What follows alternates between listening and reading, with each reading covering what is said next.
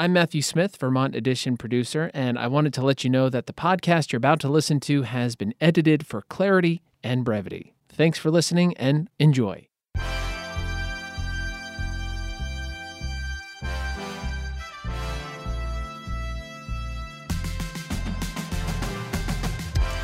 This is Vermont Edition. I'm Connor Cyrus. Today on the show, we're talking about Alzheimer's disease and other forms of dementia. In Vermont, there are about 13,000 people who have Alzheimer's or some sort of dementia, and the number of people taking care of them is double that, nearly 26,000 people. And by some estimates, that's more than $750 million in unpaid care work. And when it comes to dementia, 80% of people with it have Alzheimer's, but there are signs and symptoms to look out for before one reaches Alzheimer's. Now we're going to turn our attention to a medical expert to get a better understanding of what dementia and Alzheimer's is and what is actually going on in the brain. The most common form of dementia is Alzheimer's, but there are other kinds as well. We'll dive into the different kinds of dementia and the emotional impact it has on caregivers and where they can get support and how can they find support for loved ones and themselves. My first guest today is Dr. John Steele Taylor, a neurologist at UVM Medical Center and medical co-director of the Memory Program. Dr. Taylor, welcome. Good afternoon, Connor. So, Dr. Taylor, I just want to start and get a better understanding of how you got involved in Alzheimer's and dementia research. Sure. It's interesting. I came to this field out of a general training in neurology, and it was about halfway through my training in neurology that I began to understand that Alzheimer's disease is much more than this sort of static concept of so-called plaques and tangles forming within the brain, but there's a number of different facets of the disease and many different fascinating frontiers. It's still to this day we don't completely understand the biology of the disease, and so it's always great to be part of a field that's both making an impact on so many people's lives and that also has so many breakthroughs yet ahead of us. So I'd like to just have all of us just take a step back and get on the same page and let's just get an understanding of what the difference is between Alzheimer's and dementia. And before you actually answer that question, why do we talk about the two together? Great. Yeah, they're often used interchangeably, and that's because Alzheimer's disease is, in fact, by far the most common cause of dementia. In terms of, the basic definitions here, dementia is not specific to a cause or an etiology. It's a state in which there has been a progressive neurological condition that has progressed to the point of very clearly impacting one's level of independence in their daily life. And the classic degenerative brain conditions that result in dementia occur along a long clinical continuum.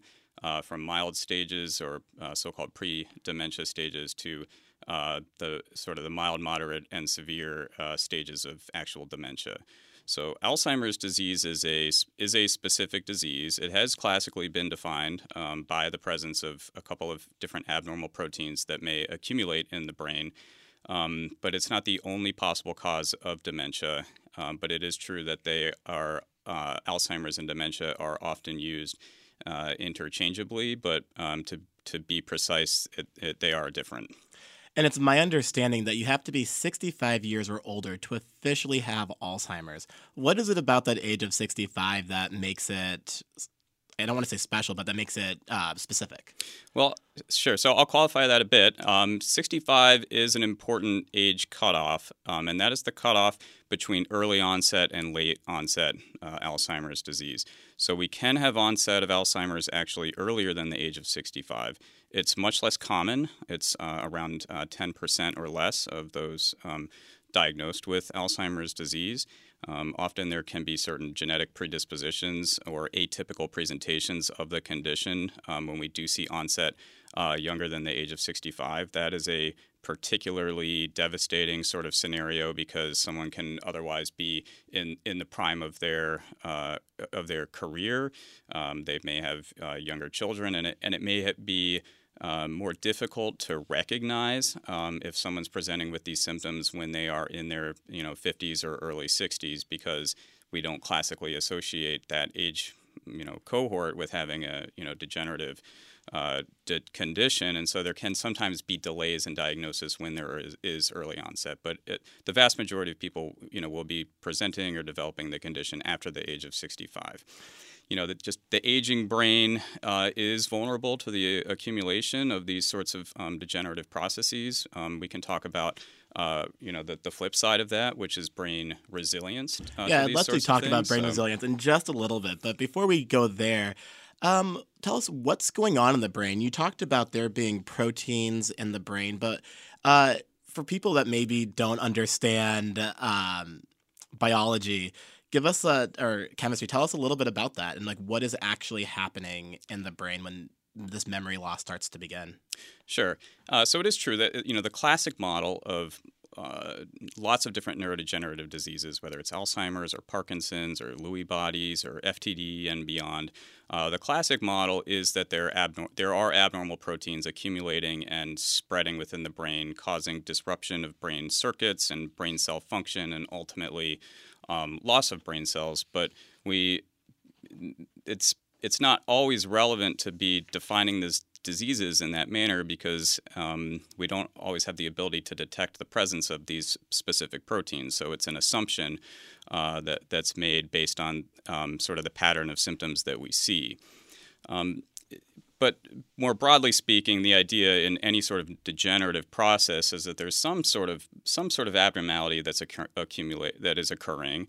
It probably actually has been occurring in the background for many years before the earliest symptoms actually emerge. And just by the nature of how it behaves is that it spreads in a sort of predictable way throughout the brain. These are unfortunately sort of relentlessly progressive conditions. The rate at which they progress and the nature in which different symptoms may manifest is different from one person to the next. In the classic form of Alzheimer's disease, it's the memory circuits of the brain that seem to be generally affected earliest on. Not to get too technical, but there is an area of the brain that's called the hippocampus. And that's in the back of the head, right? Yeah, there's a left and right, and it has sort of the seahorse shape to it. And it's a very important part of the brain because what it does is, if you think about it helps us form what are called episodic memories. That's our sort of recollection of any experience that we're having right now, whether you and I sitting here talking, or the listener maybe driving in their car and listening to this. And so it's what it's doing is it's binding together all of the different aspects of that experience that are initially being processed in different brain areas, and then they all sort of come together in the hippocampus. And that's the location of where we're experiencing things, the details, for example, the details of the conversation, and sort of the time sequence of events. And so it's binding those all together. And then particularly when we sleep, it actually runs a replay of things, and that helps to consolidate it for storage in other parts of the brain so that we can retrieve that later on.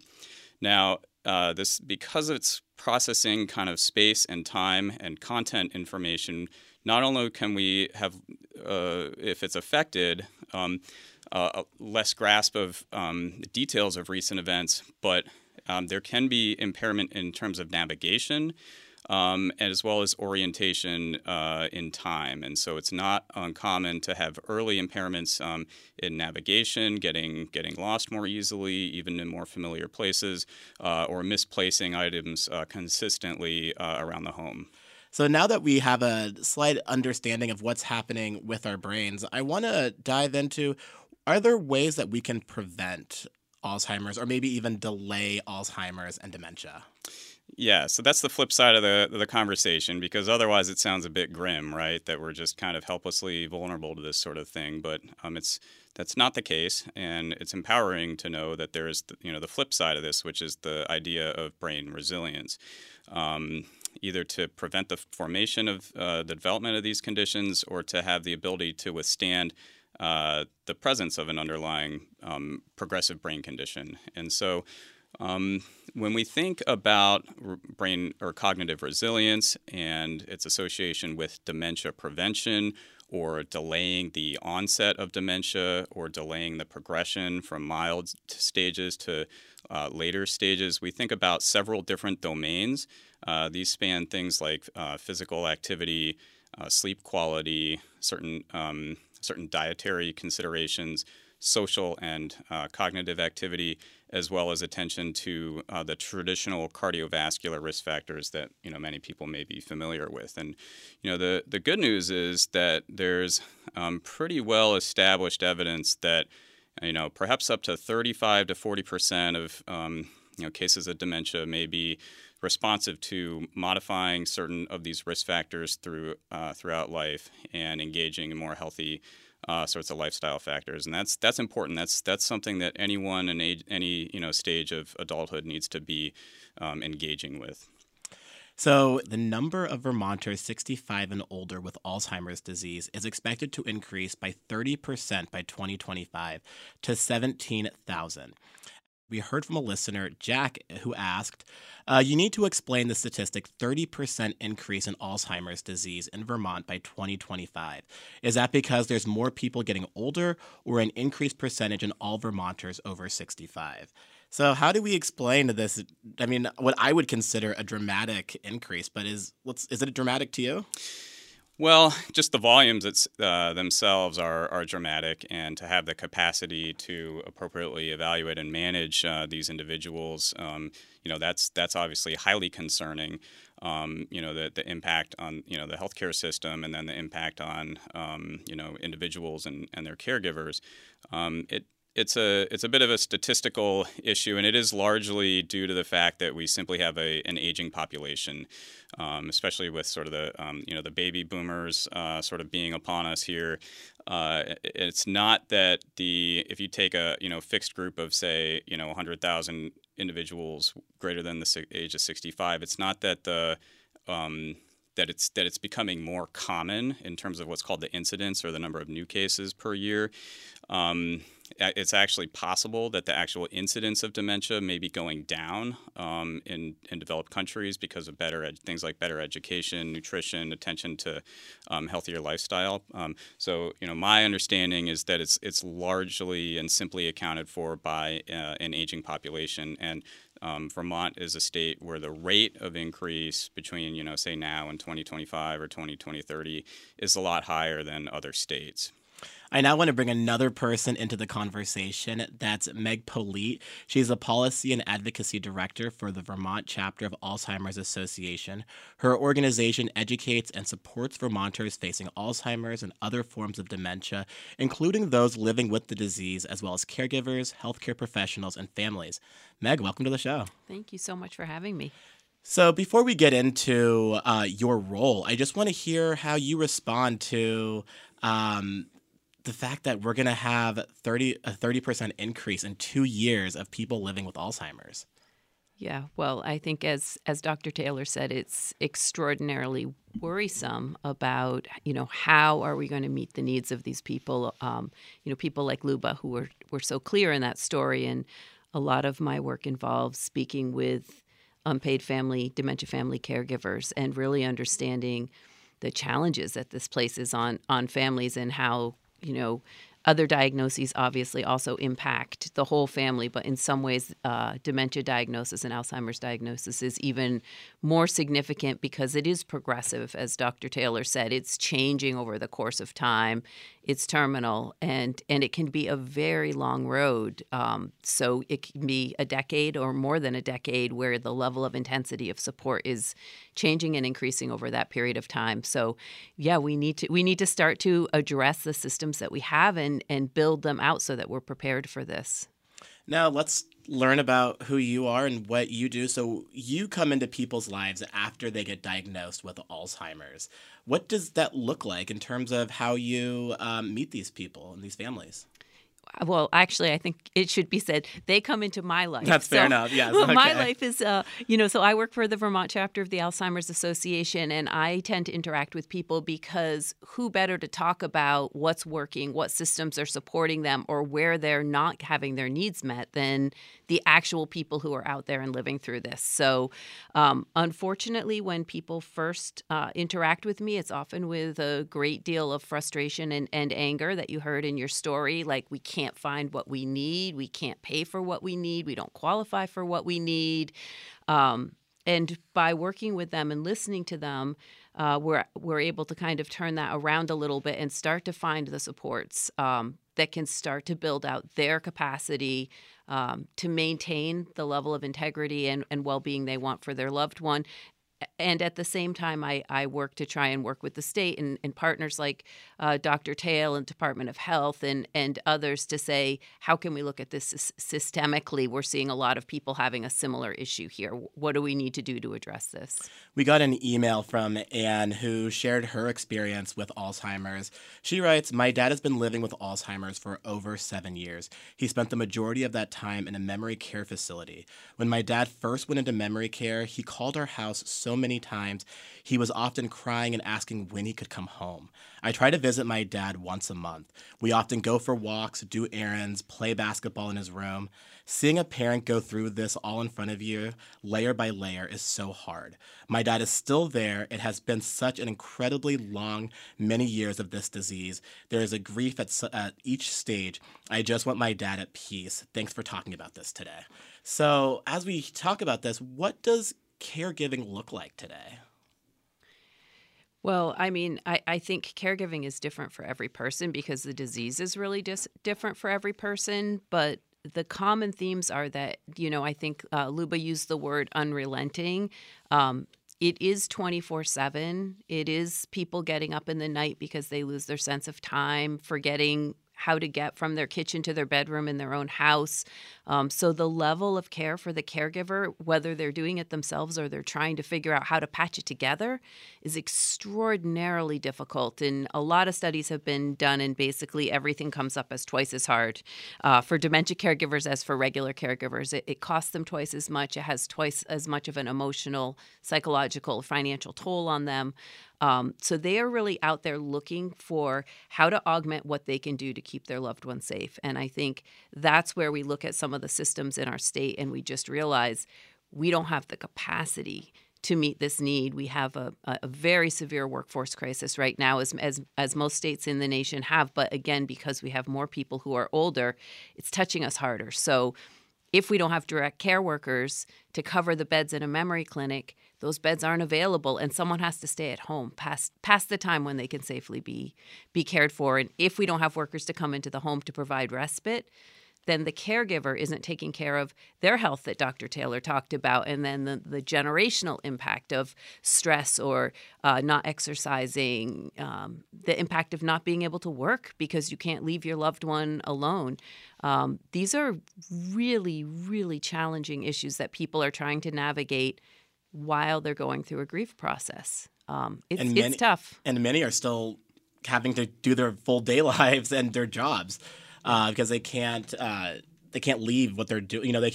There's no money in this, right? Yeah, and one of the statistics that hits me because I'm sort of there myself, although my father doesn't have dementia, is what we call the sandwich generation, and that's somebody who's caring for a parent and they're caring for children at the same time. So the level of intensity of trying to manage childcare and adult care and yourself and your life and potentially work is it's pretty overwhelming and very challenging for individuals. Anne wrote to us and said, Anne from Montpelier wrote to us and said, "Our family is juggling lots of care for my parents with dementia, personal care, physical therapy, nurses, and more. We are trying to figure out who can help be our conductor of this symphony. It's incredibly stressful for our family to figure out all the pieces and what is needed next." So Meg, where can people like Anne look for help? This is a question I hear all the time. So I would say the first place to turn is your regional area agency on aging. They support all Vermonters who are older with their needs. And I think the challenge that she's talking about is that the person who really has the need isn't the person with dementia. The needs are created by the person with dementia, but the need is the unpaid family caregiver. They really need some sort of a case management system that can help them navigate this. And we hear the lack of that a lot, Part of that is because we don't have capacity. Part of it is because a lot of the qualification eligibility criteria are created federally. And people in the middle class, especially those who can't afford to pay for things out of their own pocket, but they don't meet the criteria of Medicaid, Medicare level, are left very much in a gray area where there's not a really clear place to go to tell everyone, go here, and these people can like follow that checklist with you over 5, 10, 15, 20, 25 years as this changes and progresses. So there's not a clear answer. That's one of our challenges. Let's go to Mary in Rochester, New York. Mary, welcome to the show. Hi there. Thank you so much. In the 90s, my mom was in her mid-70s and was diagnosed with Alzheimer's. It was hard. It was very hard on my dad, who was cognitively completely intact but was physically declining, and it was really hard on him. So she saw a geriatric neurologist or psychiatrist at UVM who was wonderful, tested her. Yes, it was Alzheimer's, and he prescribed a particular antidepressant for people over 50. Well, her primary care doctor would not prescribe that medication. He wasn't familiar with it. So as the years went on, she was put in an assisted living situation, Mayo, down in Northfield, and it did not have any kind of memory care support. And from there, Dad died, and then my brother put her in a private home that also didn't have any kind of support whatsoever, although they were very kind to her. I must say, my mom, after she got through the early stages of the disease, was very funny. She was never angry. She was never mad. She was never mean. And she retained an incredible sense of humor. So I was very fortunate to have that, in place. So it's just hard. It's hard on the family. It was so hard on my father.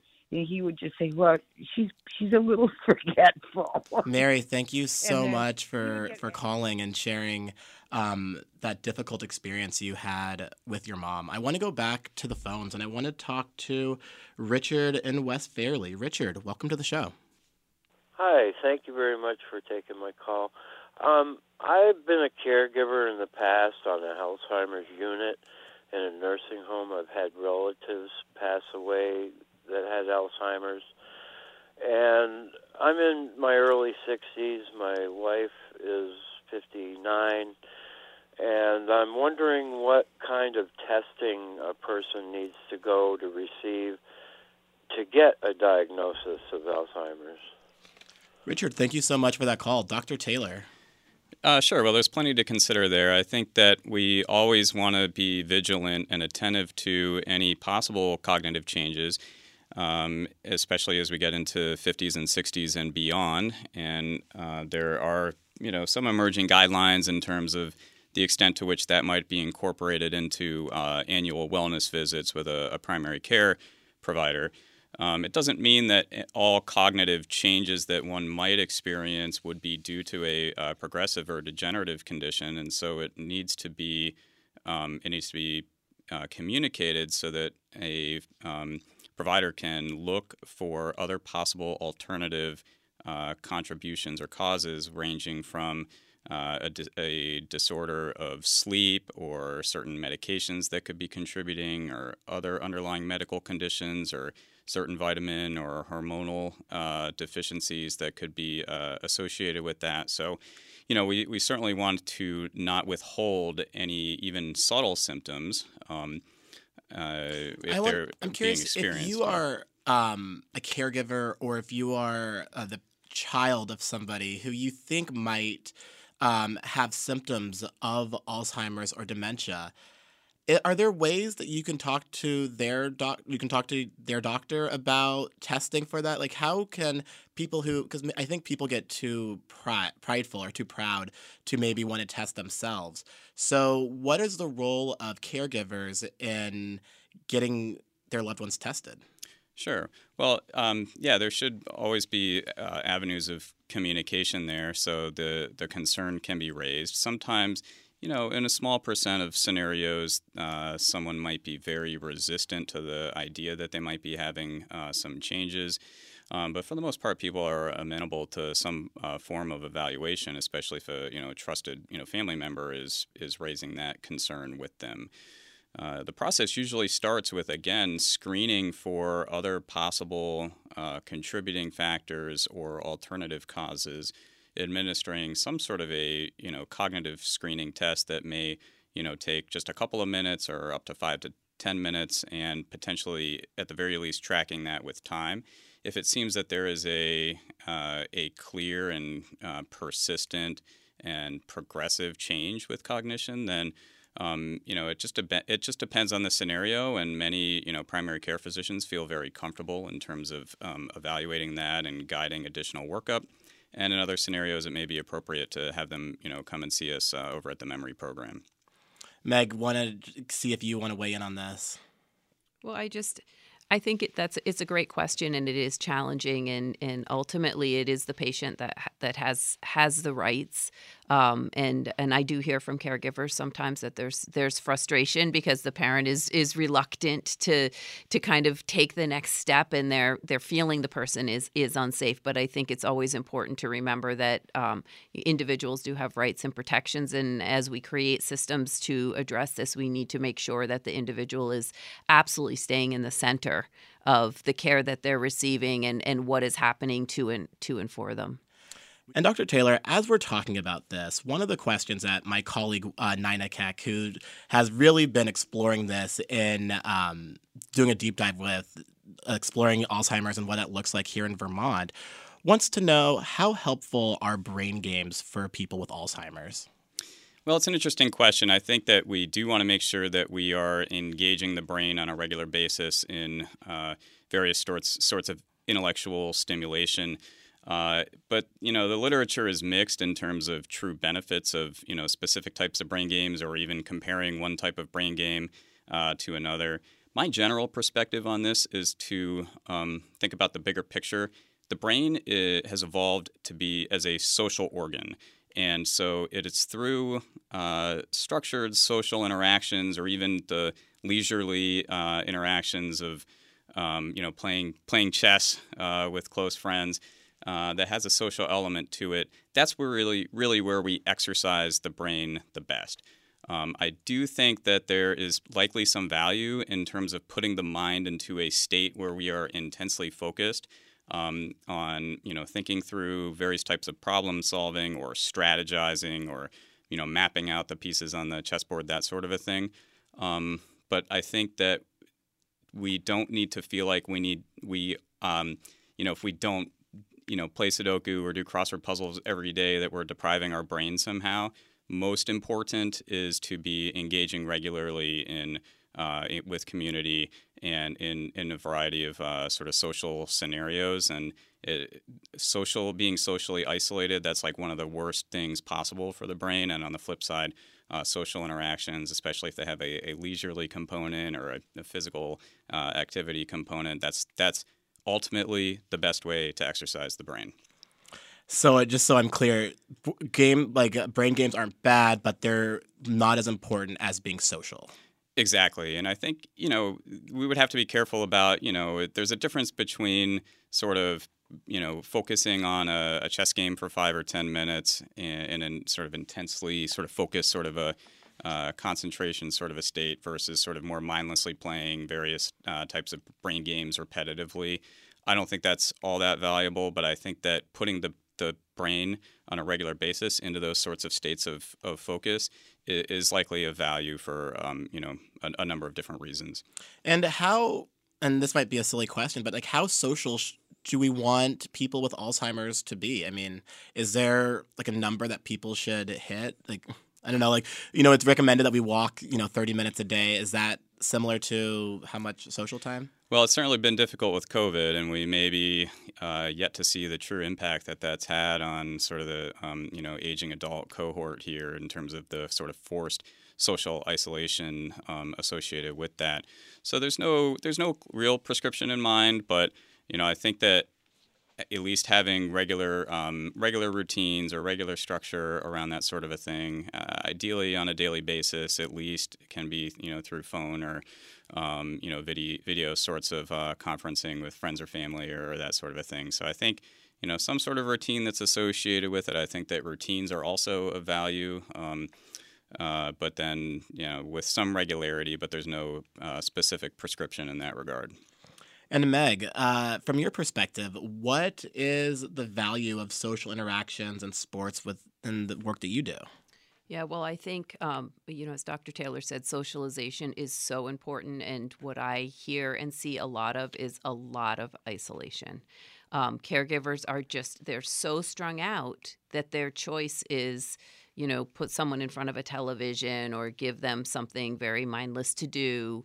And the impact of that is hard. So I will say, in the state, we have programs, and I just want people to know there are programs out there. There's programs running right now that we know work. And one of those is the adult daycare program, where you can go, where there's a nurse on site and where there's appropriate social interaction for people with dementia. Our challenges are going back to that number of 30%, right? Several of them didn't make it through the pandemic because people couldn't go out, and now they're struggling to come on board and have the funds to have enough staff to really operate at the full level. And so as we're looking at this wave of more people needing them, like here is one example that's good for the unpaid caregiver, good for the person with dementia, good for our workforce. Like, let's look at what kinds of structures we need to build out opportunities like that more around the state, so that everybody can get what they need in an appropriate way. I want to go back to the phones, and I want to talk to Trish, who's been waiting patiently. Trish from Brattleboro, welcome to the show.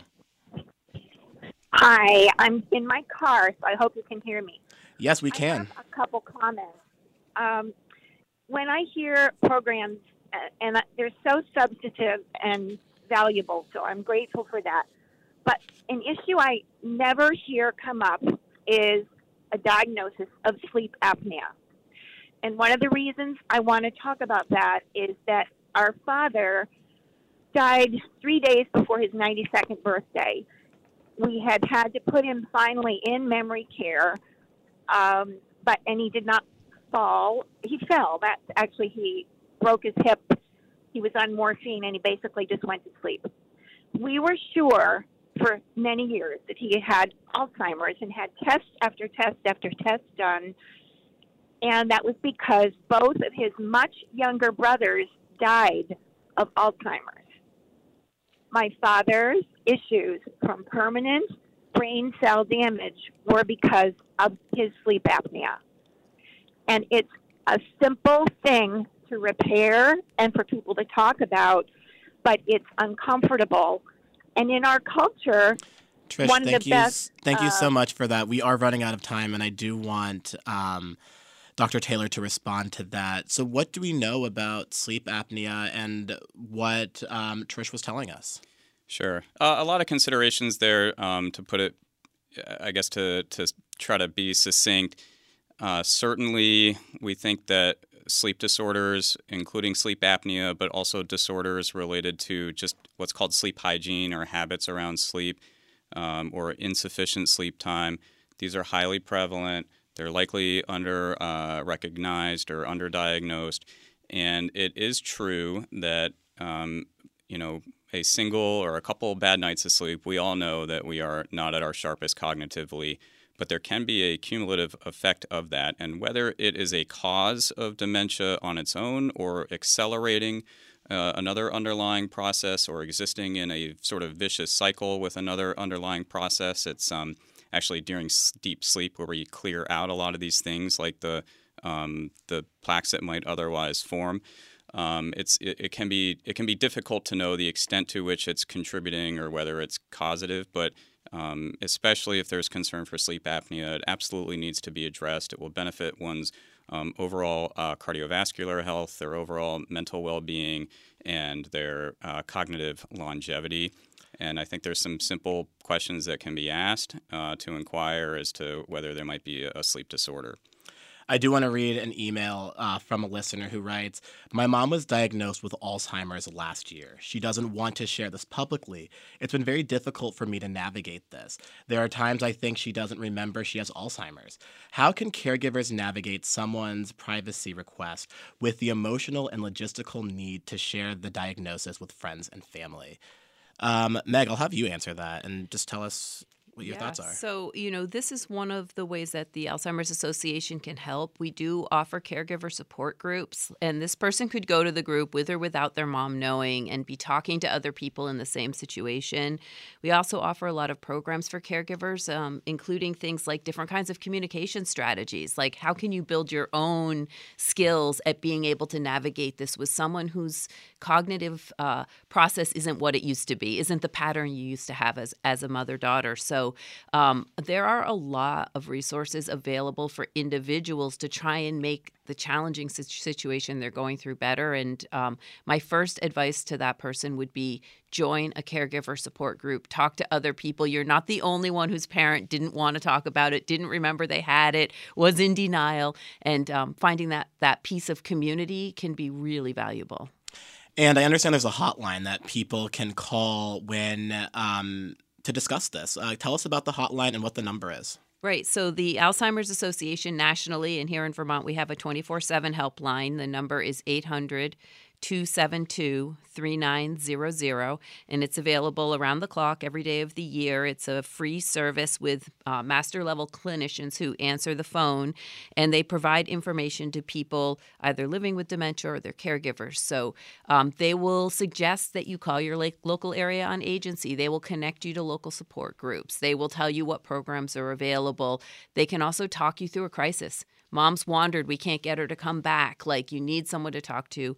That's what they're there for. I will also just shout out, if you go to alz.org/Vermont and scroll down to support groups, I think we have 13 or 14 support groups operating in Vermont, both for people with dementia, people with younger onset Alzheimer's, and for caregivers at different stages of this process. So there is some support out here for you. And we will link many of those resources on our website, vermontpublic.org, under this show. And something that I really found interesting about this hotline is that it connects you to a person and not an automated machine, and that person is local. Tell us about why that's important. Right. Well, the person is regional. Regional. The person is regional, but it's always a person and not a machine. And then they're able to do a little bit of the work for the caregiver in terms of looking at their zip code and saying, okay, you're calling from Bennington, the Bennington Memory Clinic, and this area agency on aging, and this adult day or support group are the ones in your community. So, but regardless of where people are listening, that happens if you're calling from Florida or Louisiana or anywhere. So it's a very valuable number. And Dr. Taylor, for the last 30 seconds, just highlight maybe more ways that people can keep their brains healthy to prevent or slow down the effects of Alzheimer's. Sure. Again, the whole sort of multi-domain lifestyle approach across diet, sleep, cardiovascular risk factors, and exercise. But really, I think that the top one for me would be physical exercise of both the aerobic and resistance types. That's going to benefit you on all health fronts and can benefit sleep as well. Don't wait for biomedical science to come up with a cure to this very complicated disease. We all need to, start today in terms of these practices that are known to be of value. We're going to have to leave it there. I want to thank my guests. We had Dr. Steele Taylor, a neurologist from UVM Medical Center. Thank you so much for joining us today. Okay. Thank you, Connor. We also had Meg Polite. She's a policy and advocacy director for the Vermont chapter of Alzheimer's Association. Thank you for joining us today. Thank you.